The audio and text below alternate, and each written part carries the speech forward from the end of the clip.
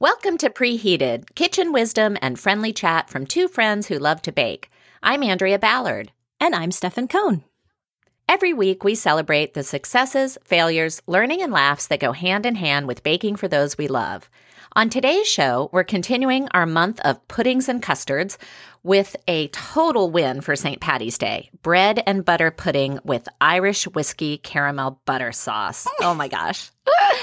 We'll also review our slow cooker rice pudding from last week. Was this 70s staple up to the challenge of a modern day dessert?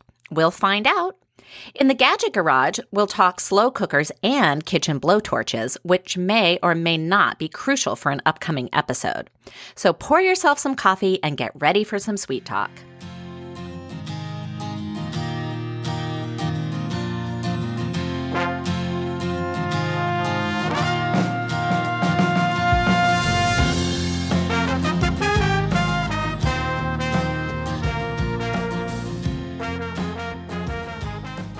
Andrea, are you watching our girl Reese in Big Little Lies? No. Oh, highly recommend. Have you read the book Big Little Lies by Liane Moriarty? I did read the book, and I somehow completely missed the fact that there was a movie coming out and that Reese Witherspoon was in it.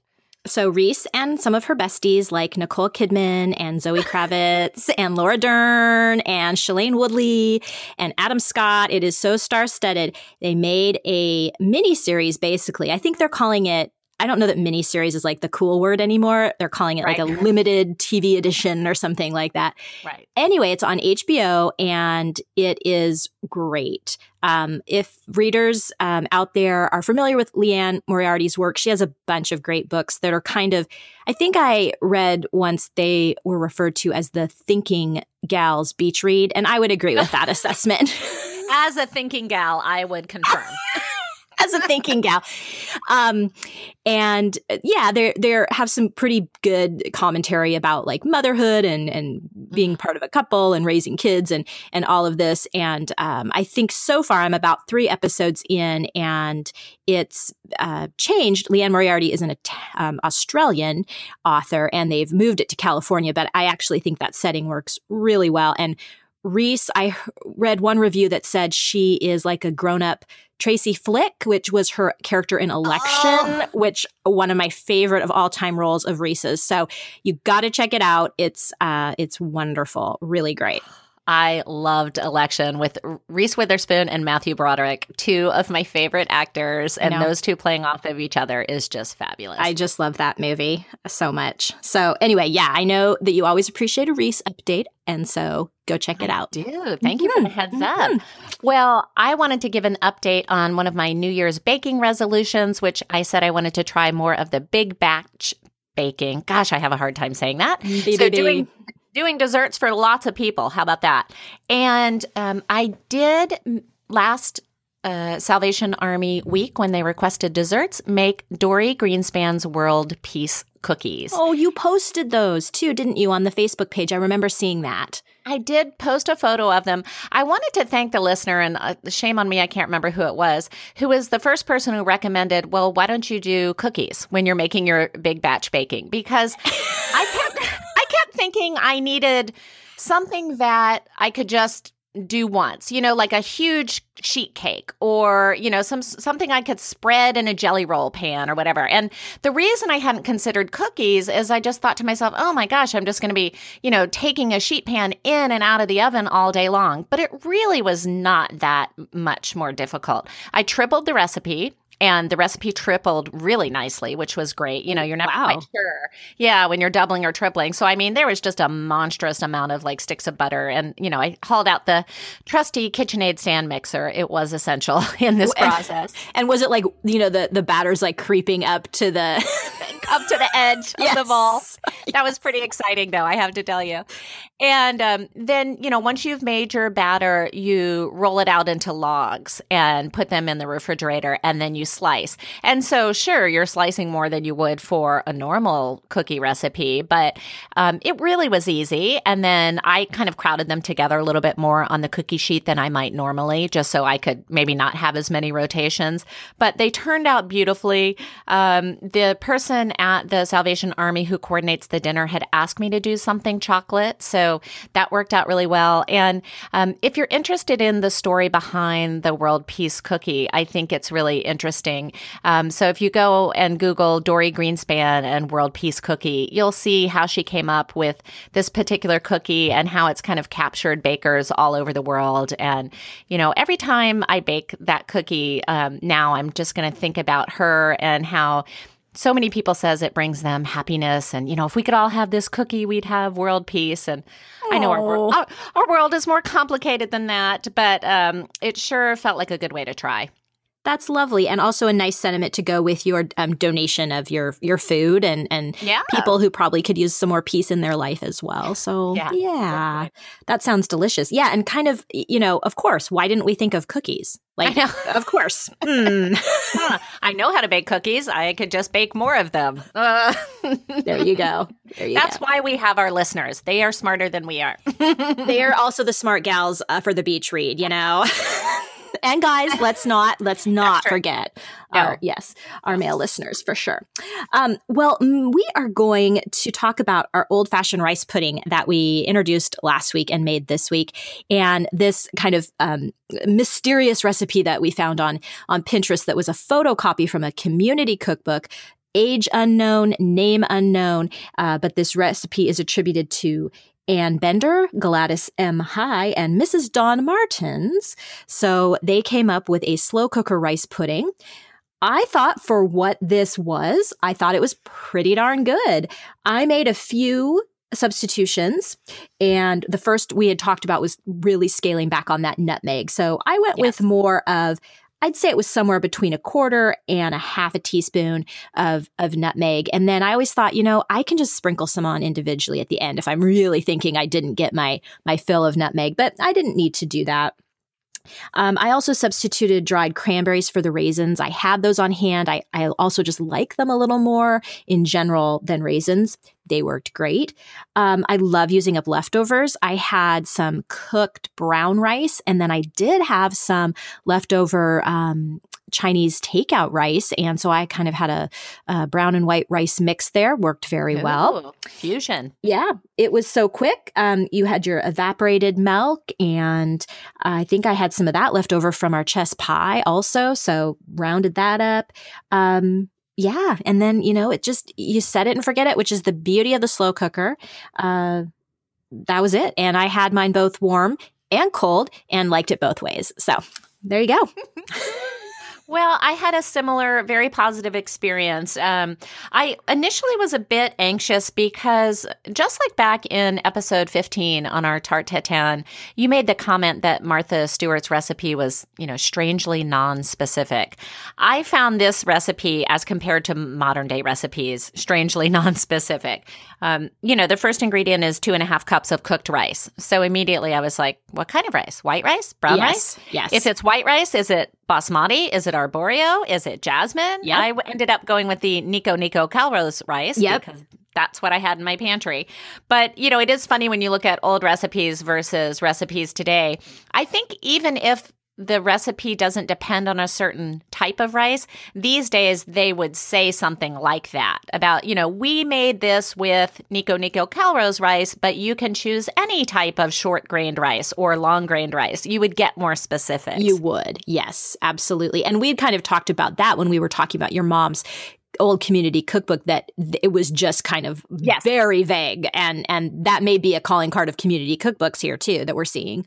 Yeah, I think you're right. They probably don't have an editor. They more have some poor beleaguered person who volunteered to put the cookbook together. To do the typesetting. Yeah.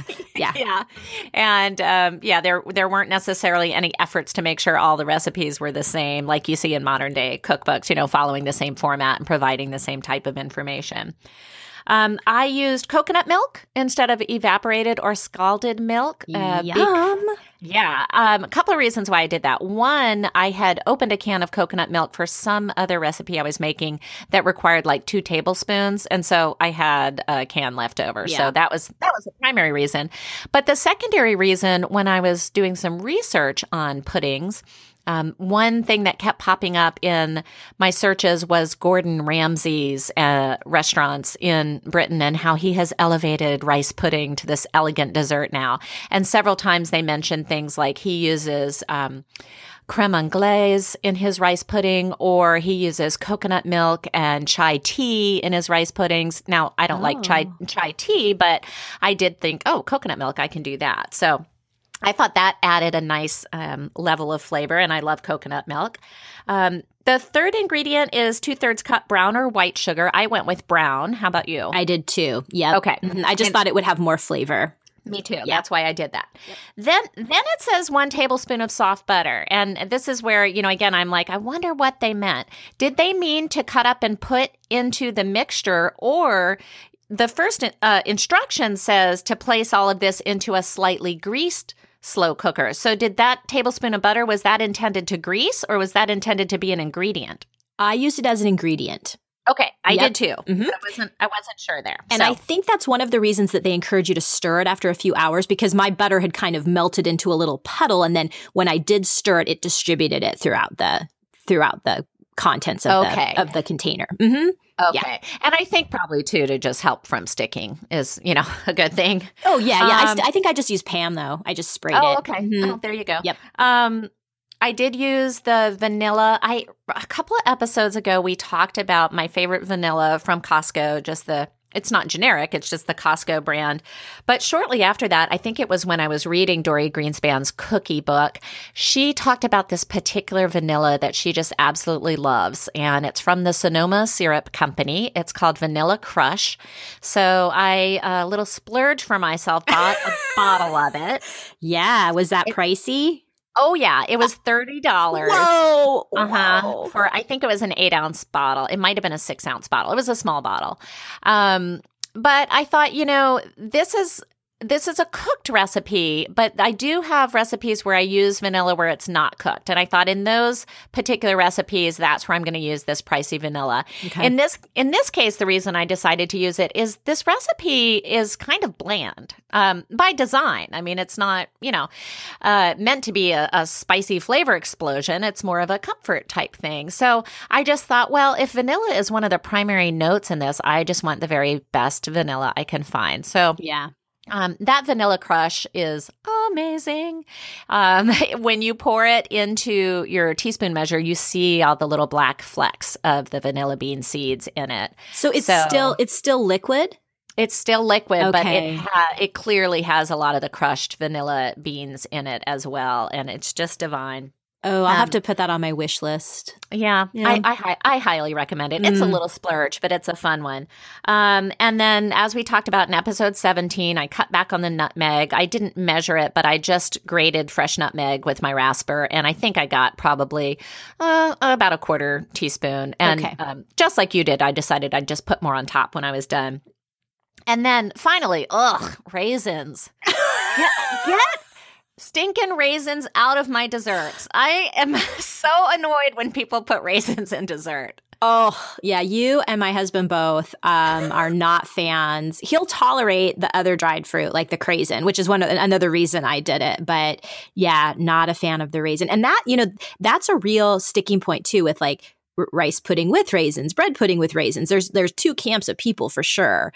Yeah. So did you just leave yours out then? No, I substituted dried sour cherries. Oh, that sounds great with the coconut milk. I love this variation. I thought it was fabulous. I thought it tasted really good. I was a little worried about the visual, and I think this is part of my problem with raisins. Like, brown things in a white pudding could look like bugs. I mean, it's just not visually appealing to me. So I liked, my cherries were a very dark brown, but I did cut them up, and so I felt like they were a little more visually appealing. All right. Well, I'm going to save my next raisin comment for when we talk about the bread and butter pudding. Okay. All right. So... And let me just say, if anyone gives me oatmeal cookies and they try to sneak raisins in there, stop it. Okay? I'm not eating cookies to be healthy. So you are an oatmeal chocolate chip cookie person then? I'm an oatmeal anything but raisins kind of person. Yeah. Don't put raisins in my dessert. Okay, and then that raisin pie that my grandma loved would be definitely not your thing. Sorry, Grandma. I'm sorry. that would truly be a desperation pie to me because I would be feeling desperate to eat a raisin pie. All right. Raisins and cinnamon, do not gift these things to Andrea. It would be sad, sad times if I were to reach for a slice of raisin pie. Oh, hilarious. So other than those few changes, I followed the recipe as written. I made the rice the night before. I'm like you. I love having leftover rice. I make fried rice for breakfast a lot. Yum. And so I usually have some leftover rice in my fridge just for that purpose. And I, mixed it all up and popped it into the slow cooker. It said you could do 2 hours on high or 4 on low. So I went with the 2 hours on high. And I did it one morning when I woke up and, got it going before breakfast. And so, or before everyone woke up. So, by the time the 2 hours had rolled around, it was kind of 9 in the morning. And I had my first bowl. And then... And I thought it was really great. And then I forgot to turn the slow cooker off. Oh. And it was on high. Yes. And so when I went back for my second bowl, the texture had really changed. The rice had really kind of expanded and gotten much fluffier. And the butter had browned a lot. And I actually liked it better. It had a little bit of a crust. And I like crusty with custard. Yes. And so I chose to do mine on low, and that kind of naturally happened. I got that kind of crusty, yes. And I like that too. I kind of like tapping through it and, then getting to the soft kind of underbelly of the dessert. Yeah. So that just kind of naturally happened because I had it on low. And in general, when I'm making something in the slow cooker, whether it's savory or whatever it is, I will choose the low option if I have the time. I just find I like the results better. Yeah. So, yeah. But having that like waiting as you wake up, I mean, just like this warm, comforting, yummy breakfast. I know. So good. I know. I think it's a great way to go. So listeners, we have our recipe posted on our website and on Pinterest, and we would love for you to try this community cookbook rice pudding or share with us your favorite rice pudding recipe and photos with raisins or without. I'm willing to consider if you convince me that it's really good with raisins. I'll take a look. There you go. Well, speaking of raisins, Andrea, and our next recipe does include raisins, but a lot of other delicious ingredients as well. And we think it would be perfect for a St. Paddy's Day dessert. It's from an Irish cookbook author, Clodagh McKenna. And the name of this is just unreal. Irish bread and butter pudding with Irish whiskey caramel butter sauce. I mean... Whiskey, caramel, and butter, and pudding. Yeah. All 4 of those key words in my dessert title means... It's an automatic thumbs up for me already. And you notice that Clodagh did not also include raisins in that title. So perhaps she does. Smart. Yeah. But how do you feel about raisins soaked in whiskey? Well, as you know, I was willing to do it for our holiday fruitcake. True. I did, although I used golden raisins, not the regular kind. So certainly if you were to take the offensive dried raisin and soak it in some alcohol, that does make it more palatable. But I don't know. It's just raisins aren't for me. So do you think you'll leave them out entirely when you make this? I will either leave them out entirely or I will substitute another dried fruit. So I'm not a huge fan of just your kind of just little raisin in the box. I'm not a huge fan of those. But Sun-made. Right. But what I've recently discovered and really like are called flame raisins. And I get them in my bulk food section at my grocery store. And they're larger and plumper, and they're not that brownish red. They are more of almost like a cherry red color. And there's like a cherry red and a yellowish and almost like an orangish. So I don't know if it's a variety of different grapes that they've dehydrated or if it's truly this flame grape. Huh. I don't know, but you might give those a try because I know you like your dried cherries and other dried fruits. They don't taste raisiny to me, and they're plumper, they're prettier. So I think I'm going to use those in this recipe also. Okay. And, as I'm going on at length on my raisin diatribe, I'm realizing, I don't have a logical reason why I don't like them. I like grapes. I like dried fruits. So there's kind of no reason why I shouldn't like them. I think it's because my mom would give me the little Sun-Maid raisins in the box and try to pretend it was candy. Yeah. And I mean, was let's not get fooled real. by that. No, it's a fruit, and you're trying to slip me a fruit and claim that you're giving me a special candy treat. No, I see right through you. And, also raisins have that really irritating, when they get a little bit dry or they're like all clumped together in the box, I just don't think they're appetizing, So I do think that soaking them in the whiskey is going to help a lot with that plumpness and juiciness. So I'm looking forward to that. I'm going to have to go buy some Irish whiskey. So I love a trip to the liquor store. Now, here's my problem with this. I'm always convinced at the liquor store that I'm being judged. And so I always will I already can hear it in my mind. I'm going to be making up this elaborate story to tell the clerk, who honestly does probably not care one whit, but I will be launching into the fact that I'm using this Jameson's for a recipe. I'm not going to go drink it in the parking lot. I am the same way. I don't feel judged in an individual transaction. I think because I'm usually not, I'm getting one bottle, which I think is standard and normal. But what I feel judged with is sometimes, especially around the holidays when we were making that eggnog, I felt like I was buying liquor every other day, at which point I was convinced they, were kind of smiling to my face, but then behind my back being like, sure, she's making eggnog. Doesn't she know we sell that in the dairy section? Yeah, air quotes. She's making eggnog. Yeah. So Irish whiskey, Jameson's is that the standard I should look for? That's the one that is just it's a good brand. It's imported. It's going to be a little more, but I'm going to make this for St. Patty's. I feel I can support the Irish homeland. And the other thing I plan to do is buy Irish butter, which is that Kerrygold butter, and it's divine. So the really intriguing thing that I love about this recipe is you butter each slice of bread individually. I mean, how can before making the sauce, which includes like 5 eggs and 2 cups of whipping cream. So just get ready for that.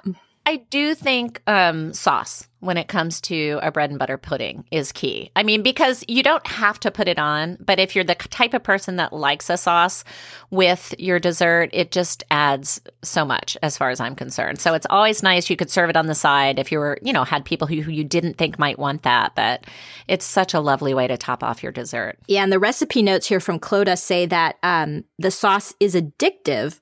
Pour any extra over ice cream to make a Irish sundae. So we'll have to see if we agree. I mean, it's in the instructions. And as you know, I'm committed to read and following the instructions. I mean, so a kind of a nice recipe for upcoming St. Patty's Day. And let us know. We're going to have a link to this on preheatedpodcast.com, as well as put it up on our Pinterest page. And we hope that you bake this one along with us. One other note is that it is baked in a water bath. So that means that you assemble the bread and the ingredients in one dish, and then you're going to put it into a larger dish that you fill kind of halfway up with boiling water. So just be very careful when you are taking that in your putting it in the oven will already be boiling water, but then especially taking it out. So be very careful, listeners and cookers out there. Yeah. Thanks for the heads up on that. Well, Andrea, it's time for the Gadget Garage. We're back in the Gadget Garage. And I'm going to talk briefly about slow cookers, which were so important to our rice pudding recipe that we just talked about. My slow cooker was a wedding present. Shout out Megan and Jeff. And I mean, it's one of those wedding presents that we still use consistently, and it's just a workhorse. There's nothing special about it. It's got 2 settings. It's got a plug and a lid, and it gets pulled out weekly or bi-weekly. We do a lot of slow cooker recipes in my household. And so I kind of feel guilty ever, pricing or looking at these new models that they have, because there is nothing wrong with the one I have. And I would feel guilty about getting rid of it. But the slow cookers today, they'll do everything from, they'll have a program that you can set it for a delayed start. They'll have a probe that you can attach if you're cooking a piece of meat and you want to make sure it reaches a certain temperature. The feature that I would probably give my my current model up for is the ability to go from the stovetop to the slow cooker. So lots of times when I'm doing a meat dish or something like that, I'll want to brown the meat first, and you have to do then a skillet and then put it back into the pan. And these new models go straight from the stove to the slow cooker. And then the fanciest models I've seen are a combination of a slow cooker and a pressure cooker. And pressure cooking is something I've never tried, but is also kind of having a resurgence. And so you can kind of toggle between either of those methods. And they range in sizes from like a 4 to a 6 quart, and they range in price. It's a really astounding range. I looked on Amazon, and they have a basic model for $7 and then going all the way up to $102. And kind of, the basic range seems to be in the, $30 to $40. So I'm not sure I would want to leave the house with the $7 model plugged in. I'm a little scared. Now, we're not throwing any shade on the $7 model. For all I know, but I read something with firefighters once, and they said, never leave your appliances going, but they made a special mention that it was all right to leave your slow cooker. So, hey, I bet they've got a pot of chili going all the time in their slow cooker. I know for a fact we have at least one firefighter listening right now. So, John, will you please weigh in on this? Is it safe to leave your slow cooker, even the $7 slow cooker? Thank you very much. Well, I have kind of a complicated relationship with my slow cooker. So mine is also very old. It might be a college graduation present. I don't know. But just like yours, it's got 2 settings, low and high. Yep. And you plug it in. It does also have a button you can press for how long it would stay on. So it can be at high for either 4 hours or 6 hours, or at low for 8 hours or 10 hours. And so when it reaches that time, it will switch over into, I think, a super low kind of warm mode. Oh, that's nice. Okay. And that is nice. I say I have a complicated relationship with it because I want to like my slow cooker, but I can't get over the fact that I find almost everything I cook in it has a similar stewed meat taste to it. Yeah. Whether it's chicken or beef or whatever. A couple of years ago, I bought the America's Test Kitchen book on slow cookers because I thought, okay, if anyone's figured this out, it is Stefan's good friend, Christopher Kimball. Yes. And, he's going to tell me how to really finally do this. And what I loved about his book is he said right up front, these are not the magic bullet everyone thinks they are. Do not think that you can put meat in your slow cooker, leave the house, and come back 10 hours later and have a delicious meal. You won't. You'll have stewed meat. And I was like, yes, thank you. That's my problem. So he had a couple of recommendations in that book, which one was to always sear or pre-cook your meat so you get that browning. Yep. And that's where I do think this new feature that you were talking about going from stovetop to slow cooker, I didn't even know that feature existed. So I do think that would be super helpful. And the other is he said never use the low setting. He said always use high. What? And so that's where I think the delayed start would be helpful. He said the reason most people use the low setting is because they're gone at work all day. And so they don't want to, cook it for 4 hours on high and then have it just sitting, while they're gone. And it's kind of like, meat, bacteria, who knows what's going on if it's just sitting there out on the counter for 6 to 8 hours before you get home from work. But he said really what most things benefit from is a 4-hour high cook. Okay, this is fascinating. And so that's where that delayed start. If you could sear your meat in the morning and then put it in the slow cooker and then set the delayed start maybe to start at, 2 p.m. And then, when you come home from work and it's 6 o'clock and your dinner is ready. But, he sort of disabused me of that notion of there was this, long, slow cook that I was just going to walk in and have this magical dish. Well, the idea, though, of like searing my meat, so I'm kind of cooking it a little, but then leaving it just in a cold pot on my counter doesn't appeal to me, though. That sounds kind of bacteria problematic to me. Yeah. I don't know how I'd get around that. I'd have to research a little more. Maybe I'll just give Chris a call. Well, sure. I'm sure your husband could maybe just shoot him a direct message or, something like that. Yeah. He didn't say use the delayed start in my head. That's just what I was thinking. I think what he would say is don't start your slow cooker until 2 p.m. Okay.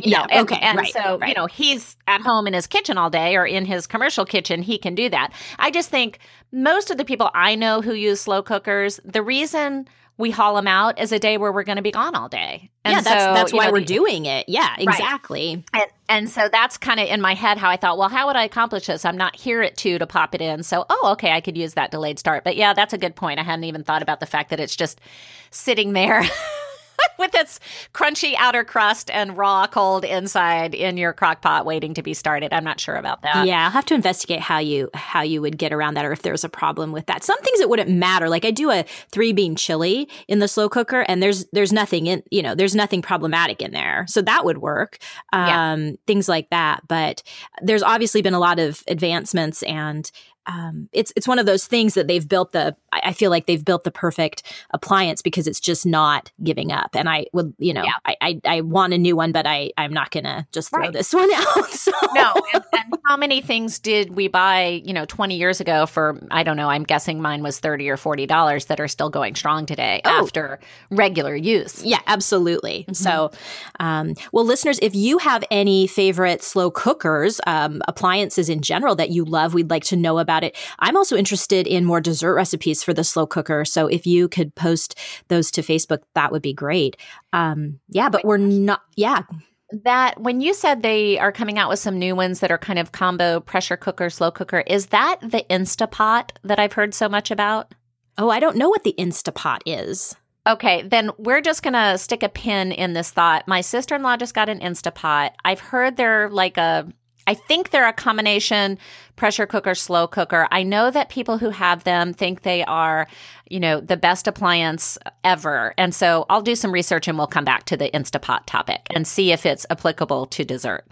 Fantastic. Yeah, I would love to know that. Thank you. Okay. And we're not done with the Gadget Garage yet because you're going to talk to us about blowtorches.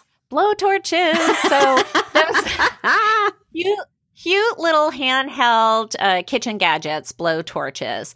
I had one, and I used it for a long time with my very most favorite pudding custard dessert, which is creme brulee. And I loved pulling it out and using it to caramelize the sugar on top. I thought it was so much fun. And then one night we were doing a dinner at a friend's house, and it was one of those type of food club type dinners where, we would pick a theme and we would kind of all compete or eat around the theme. And that particular night, I think we were doing New Orleans food. And so we did creme brulee for dessert. And in order to kind of test out the different creme brulees, we did 4 different methods of caramelizing the sugar on top. Okay. So we used white sugar on some and brown sugar on others. Okay. And then we used the little handheld kitchen torch. We used a full-on welding torch like you would find in your garage. And we used the broiler. I would like to know more about the story of And this was at listener Jeannie's house, so I think you will. Was Jeannie the owner of the welding blowtorch? I don't remember who had the welding torch. Someone must have had the welding torch, but the winner was the white sugar under the broiler. Oh, fascinating. And after we did that night, I kind of put my kitchen torch away and I honestly forgot about it. And I haven't used it because you got to have the little cartridges for it and you got to pull it out and get it together and, that kind of stuff. It's just kind of slipped out of my mind. So I am going to be hauling it out again. But at least when it came to creme brulee at this particular evening with this group of people, we thought the broiler did a better job caramelizing. I think you need to have practice with the kitchen torch to make sure you don't scorch or burn. You've got to hold it at the right distance and move it around. And if you're not used to doing that, then, that can be a bit of a challenge. Whereas the broiler, you just, place it under the broiler and watch it carefully to make sure it doesn't burn. That's right. And you can also use that in addition to a creme brulee in a meringue. That could be another way you would toast your meringue. Yes. So, but I have always just had success under the broiler too. It does sound like fun to just kind of play around with it, though. Well, and just to give listeners a sneak preview, in an upcoming segment of the Gadget Garage, we're going to talk about my newest favorite kitchen gadget, the sous vide.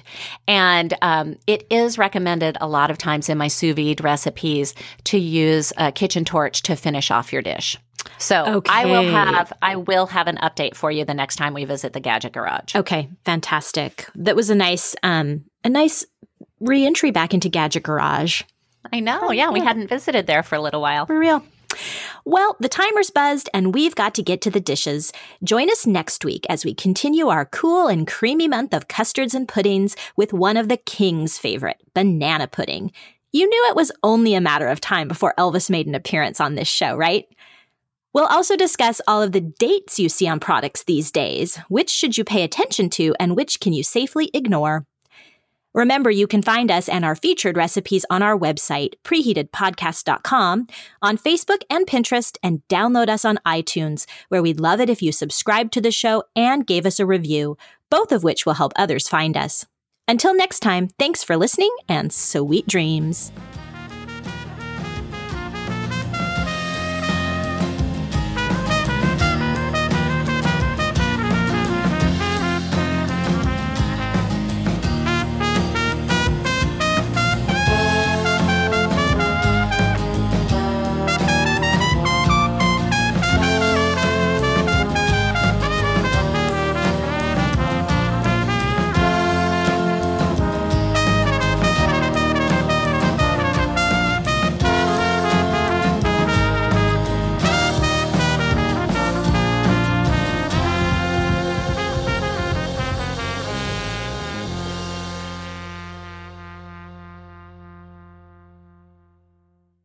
Preheated is written, performed, and edited by Andrea Ballard and Stephen Cohn in association with 24th Floor Productions.